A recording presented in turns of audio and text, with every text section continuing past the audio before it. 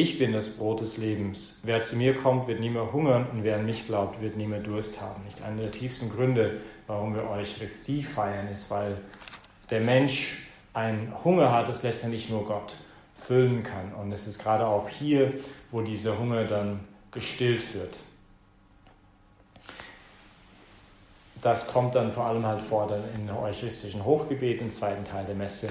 Aber wir befinden uns noch am Anfang. Gestern haben wir kurz darüber geredet, wie man reinkommt und dann die Hand in das Weihwasserbecken hinein tut und sich bekreuzigt. Wo kommt man da herein? Man kommt in eine Kirche hinein. Und man sagt, dass natürlich, das ist jetzt eine kleine Kapelle, aber in die Kirche gibt es dann das Hauptschiff und dann gibt es die Nebenschiffe. Wenn es in manchen Kirchen manchmal haben nur ein Hauptschiff. Und es ist interessant, dass wir es das Schiff nennen, das Ganze, also das Gebäude als solches.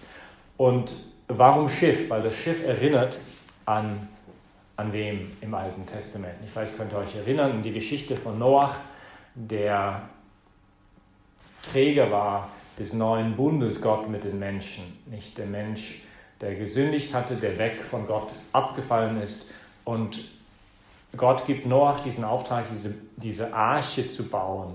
Und alle, die in diese Arche hineingehen, die Menschen und das Vieh, die werden gerettet von den Fluten.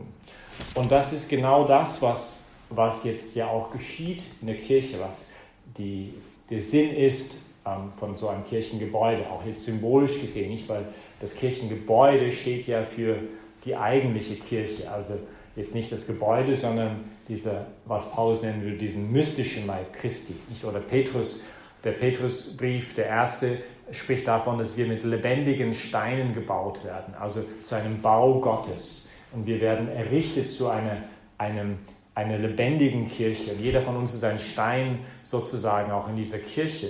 Und dieser Kirchenraum ist ein Raum, wo wir Schutz finden, ist ein Raum, wo wir gerettet werden eben von diesen Fluten. Und einmal in der Woche wenigstens versuchen wir in diesen Raum hineinzukommen, am Tag des Herrn, um Gott zu loben, um Gott zu preisen, um wieder Kraft zu bekommen, um dann sozusagen aus dieser Kirche heraus wieder in die Welt hineinzugehen und etwas von diesem Segen, das wir empfangen, auch dort zu verbreiten. Nicht? Diese Verwandlung des Brotes, dieses Stück Brotes in der Messe, ist, wie Papst Franziskus sagen würde, nur der Beginn eigentlich von der Verwandlung der ganzen Welt. Nicht, dass alles wird Christus unterworfen, sodass Christus alles in allem sei.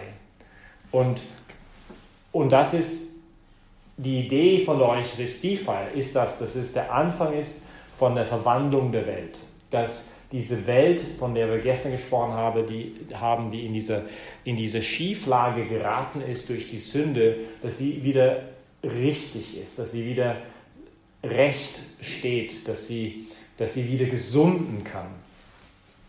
Und dafür ist auch eben diese Messe da, aber auch gerade dieses, symbolisch gesehen, ist auch dieses Kirchengebäude. Und jedes Mal, wenn wir in die Kirche hineingehen, erinnern wir uns wiederum ja an die Taufe. Wir haben uns gekreuzigt mit dem Wasser, das haben wir gestern gesehen, aber auch dieses Schiff erinnert uns auch wieder an die Taufe, weil diese Flut, diese Urflut, diese Sinnflut ist auch wiederum ein Symbol für die Taufe. Wir sind getauft auf Christi Tod, nicht dieses Sterben zum alten Menschen, wo der alte Mensch ertrinkt, wo er nicht mehr da ist, wo wir Nein sagen zu der Sünde und diese Rettungsplanke der Welt, dass die Arche Noah ist, und wo ein Zentrum von dieser Rettungsplanke oder dieses Schiff, dieses Kirchenschiff, ist das Kreuz errichtet.